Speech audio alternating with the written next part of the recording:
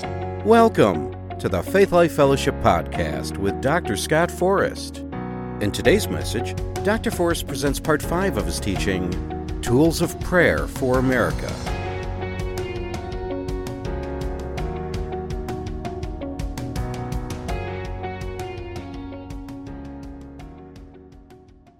And they didn't seem to have any awareness of the approaching darkness. So I had this sense of urgency in my spirit that it was way past time to transition from celebrating July 4th to praying for our country. So I asked the Lord when I woke up from the dream why I had such an intense sense of urgency in my spirit. And this is what I heard in response. Jesus is the light of the world, but America is the conveyor of that light to the nations. As America goes, so goes the world. Therefore, pray for America. Amen? That's pretty profound words there. So let me encourage you as we begin today. We've been talking a lot about the darkness every time I intro this series, whichever episode I always talk about the darkness, okay? So I thought I would encourage you with something other than darkness. Amen. Hallelujah. Hallelujah. 4.5 years later, after I had this dream, I'm happy to report to you that a remnant of the Church of America has risen in the midst of the darkness. And our light is shining and is dispelling the darkness. We have repented of our national sins, and we have begun to seek the Lord for revival and restoration in our land.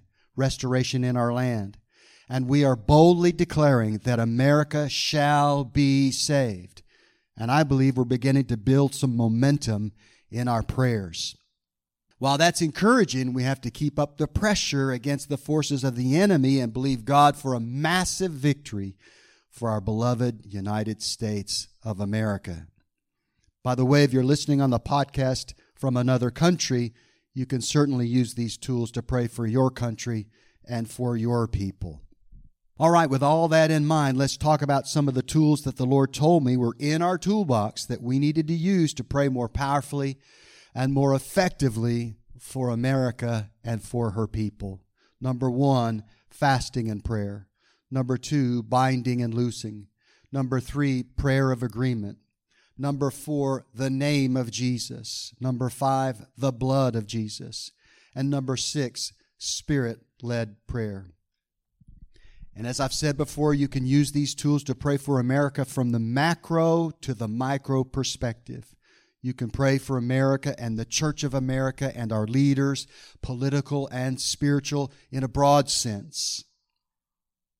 Or you can pray for yourselves, your families, your church, your pastor, and your fellow saints. Same tools, just applied at the macro and the micro.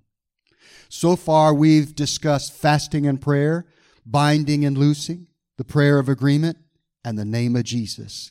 This morning, we're going to talk about the blood of Jesus and what it means to plead the blood of Jesus and how we can plead the blood of Jesus over America and over the people of America. You know, the blood of Jesus is something most Christians haven't thought a lot about and really don't understand that well. To be honest, I don't think any of us has a complete understanding of the power and the mystery of the blood of Jesus.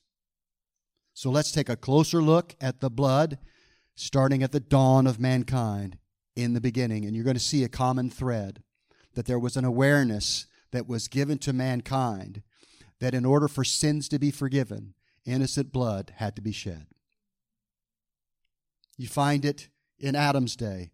Adam and Eve had everything. They were perfectly created in the image of God the Father.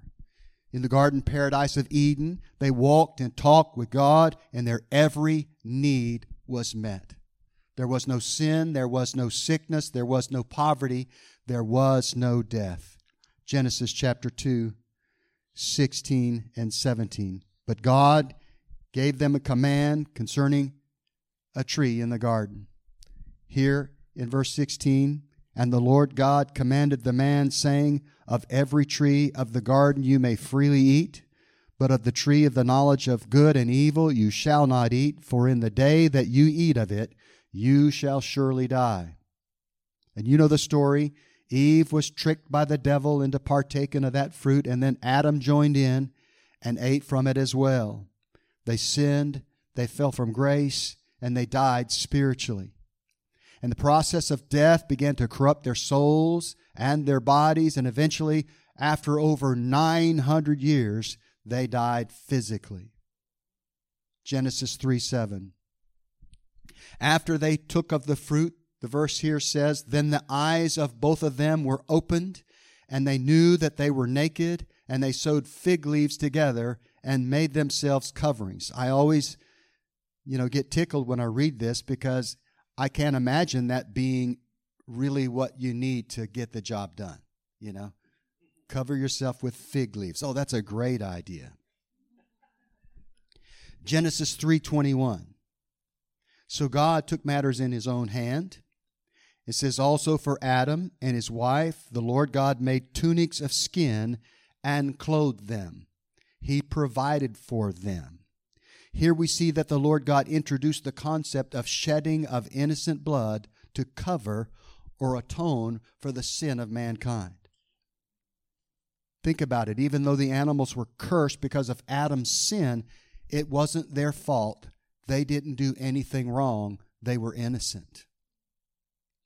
So innocent blood had to be shed in order to make coverings that got the job done for Adam and Eve. Amen. And those coverings, in my way of thinking, in a sense, covered their sin. And I'm certain that this principle was shown to them because they taught it to their children. Abel offered up a blood sacrifice that was accepted by God, and Cain offered up a fruit and grain sacrifice that was not accepted by God. Now, as you go further on in the Bible, you find out that grain offerings were eventually commanded by the law of Moses, but this is thousands of years before that. And the emphasis was on blood sacrifice. Amen? And you can tell by the words that God spoke to Cain after he was rejected that he had to have known the right thing to do. Genesis 4:6-7. So the Lord said to Cain, why are you angry? And why has your countenance fallen? If you do well, will you not be accepted? Now this is what I think the Lord was saying. I know Abel's a shepherd and you're a farmer, but an innocent blood sacrifice is required to atone for your sins. Do you see that? Fast forward to Noah. When Noah got off the ark, the first thing he did was offer animal sacrifices to atone for the sins of his family. If you read the story closely, you find out that he had animals 2 by 2, male and female, so they could reproduce. But he also had other animals that he could use for blood sacrifice. All right. Genesis 8:20. Let me show it to you in the Word. Then Noah built an altar to the Lord and took of every clean animal and every clean bird and offered burnt offerings on the altar. Amen. Let's talk about Moses and the blood. After thousands of years, God spoke to Moses and he formalized the practice of blood sacrifice through the laws that were given to him. Leviticus 17:11. For the life of the flesh is in the blood. That's very important to understand. For the life of the flesh is in the blood. And I've given it to you upon the altar to make atonement for your souls, for it is the blood that makes atonement for the soul. So when God breathed the breath of life into Adam, think about this. The life of God was carried throughout his body by the perfect blood that flowed through his perfect body. The life of God flowed through his veins because he had perfect blood and it nourished his perfect body. Amen? So when Adam sinned, his blood was poisoned. And what once carried the life of God through his veins now carried sin and death. And that sin and death was passed through the bloodline of Adam to every human being that has ever lived since that day. It reminds me of something I say about racism. How can we be racist when we all have the same daddy and the same mama? You know? We all have the same blood. That's the important thing. All right, since the blood of all mankind had been tainted by sin, and there was no man on earth who was truly innocent, truly free from sin, there was no man who could qualify to be the perfect sacrifice for the sins of all mankind. Revelation 13:8 refers to Jesus as the Lamb slain from the foundation of the world. That word there is cosmos. It means the known universe. So Jesus, in the mind and heart of God, before the universe was created, he already had a plan that involved Jesus. Amen? As the Lamb slain before the foundation of the cosmos. Think about it. This means that God knew before he created the universe that evil would come as a result of wrong choices that angels and men would make.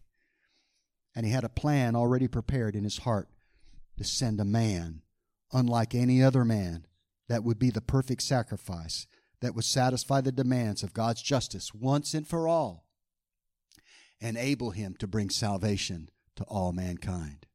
It was decided that the Word of God, who existed in eternity with God as part of the Trinity, he would take on flesh. He would become a man and be the perfect sacrifice required for the salvation of mankind. Can you imagine? God decided, I'm going to have to step in and intervene. I'm going to have to become a man and be the perfect sacrifice to save my man and my woman and all their descendants. Amen. Hallelujah. Hallelujah. So how did God do that? What are some of the mechanics? These are kind of things that I think about. How did that work exactly? Well, first of all, God very cleverly designed human beings so that no blood ever passes from a mother to the baby in her womb. So it was not physiologically possible for Mary, the mother of Jesus, to pass her tainted blood to the son inside her womb. Because once the egg is fertilized, it becomes a human embryo which develops its own heart and its own blood supply, separate and distinct from the blood of the mother. Isn't God smart? But listen to the other side of the equation. The egg that became an embryo and eventually became Jesus could not have been fertilized by a man, because a human father would have passed his blood type and the taint of sin through his DNA, through his genes, to that embryo. That's why God had to be Jesus' father, not a man, as was explained to Mary by the angel Gabriel. Luke chapter 1, 34 and 35. Then after he explained it to her, she had some questions. Huh? Then Mary said to the angel, "How can this be, since I do not know a man?" And the angel answered and said to her, listen to this, "The Holy Spirit will come upon you, and the power of the highest will overshadow you. Therefore also that Holy One who is to be born will be called the Son of God." God is going to be his father. This brings me to a very important point because it illustrates just how special and just how powerful the blood of Jesus is. If the life is in the blood, listen to my logic here. If the life is in the blood and Jesus' blood came from God, then it was no ordinary blood. The very life of God was in the blood that was flowing through the veins of Jesus. The life of God was flowing through the veins of Jesus. When Jesus poured out his blood on the whipping post and on that cross, he poured out the very life of God for all mankind.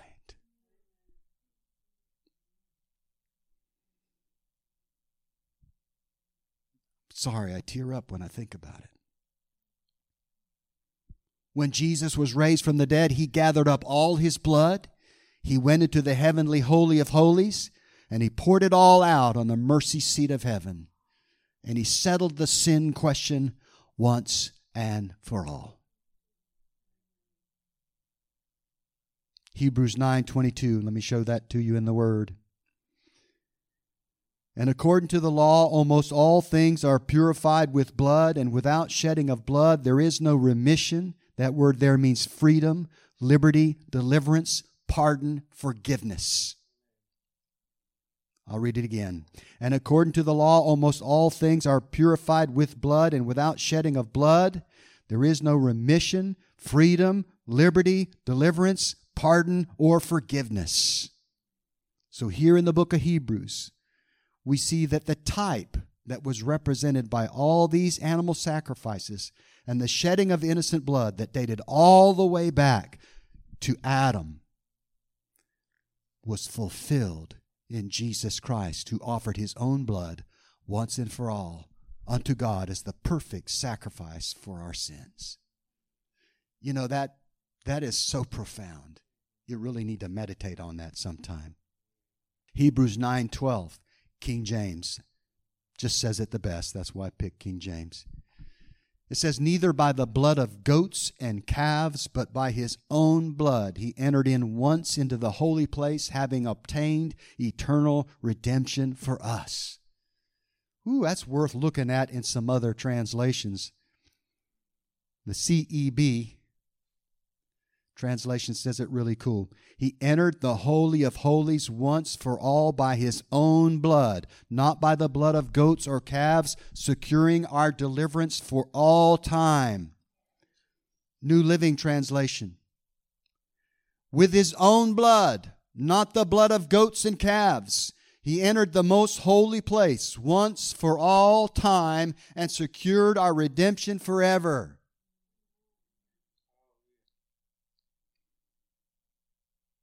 Now I'm going to blow your mind. Most people don't think about this, but that means, if that's true, what we just read in 3 different translations, that means if you've accepted Jesus Christ as your Lord and Savior, then your sins, past, present, and future, have been washed clean by the precious blood of Jesus.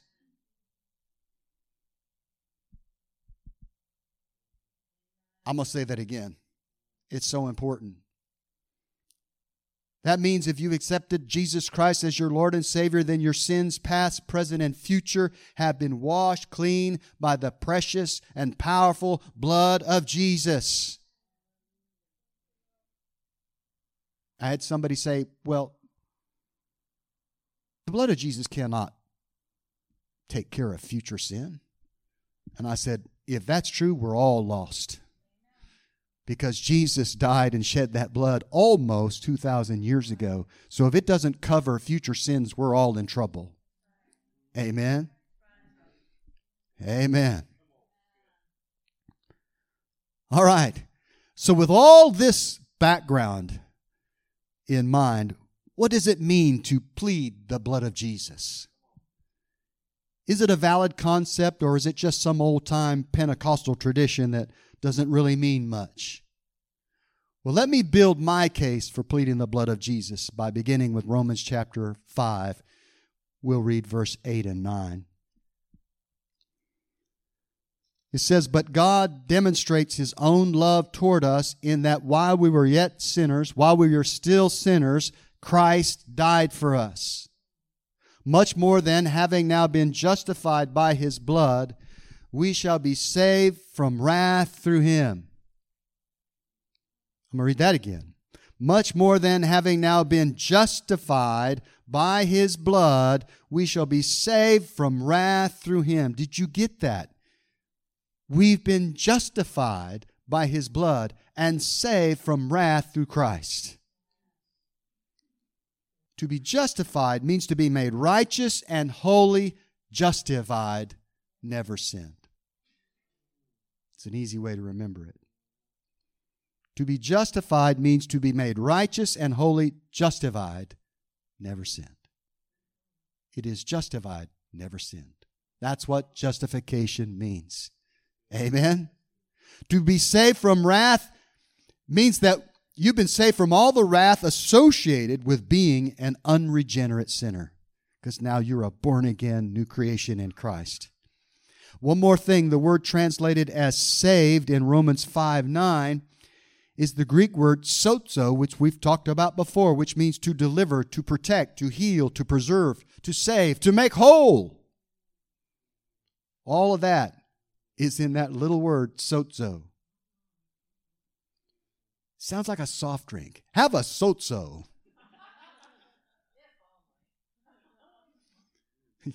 You'll be delivered, protected, healed, preserved, saved, and made whole. Sozo Cola.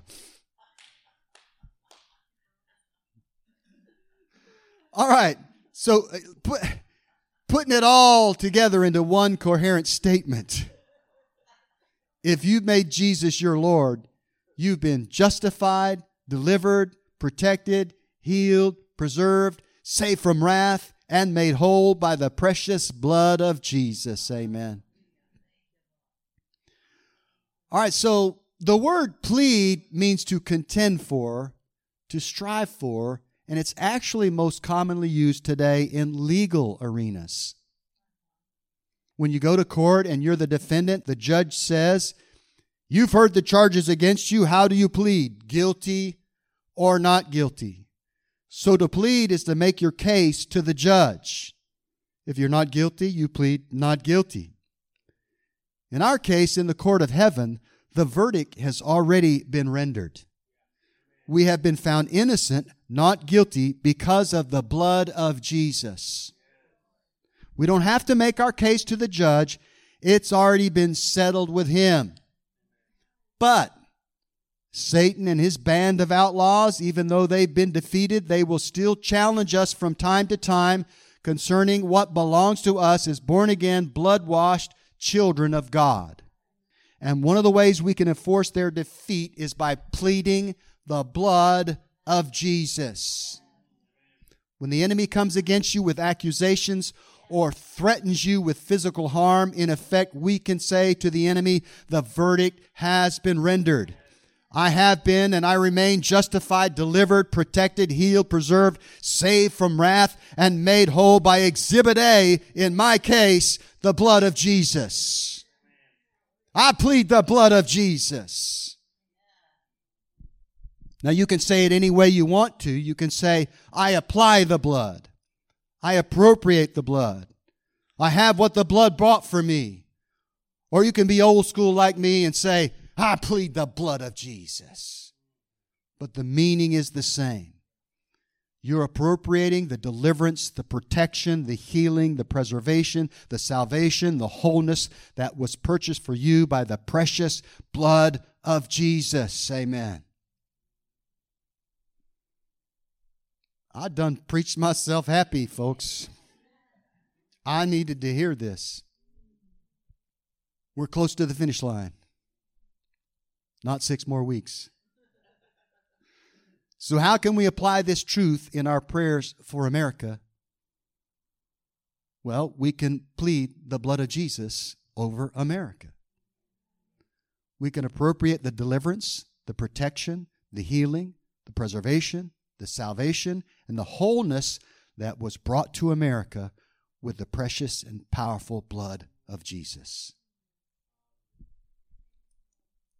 So I'm going to end this relatively short but power-packed message with a prayer, and we're going to plead the blood of Jesus over America. And what I'd ask you to do as I read this thing, just be in agreement with me.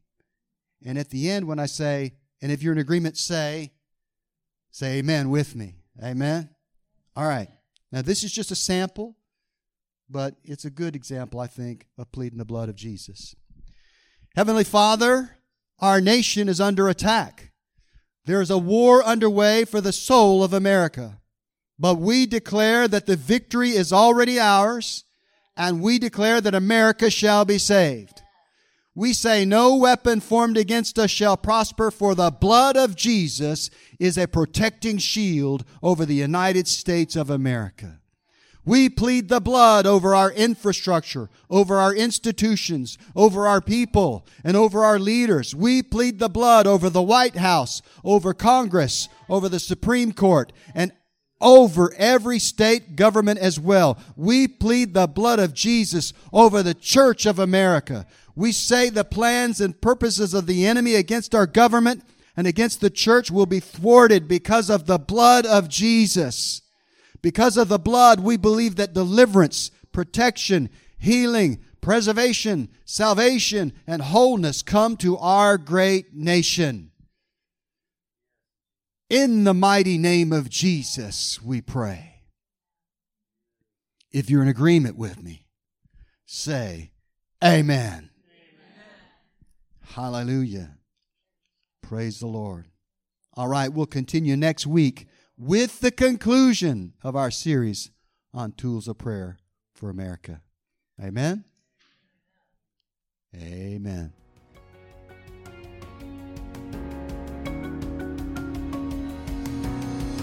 We hope you enjoyed part 5 of Dr. Forrest's message, Tools of Prayer for America. If you are in the Wilmington area and are looking for a place to worship, come join us on Sunday at 10 a.m. for coffee and fellowship and 10:30 for worship and service. If you would like to learn more about us and hear more of Dr. Forrest's teachings, visit our website at gofaithlife.com. Also, visit and like our Facebook page at Faith Life Wilmington.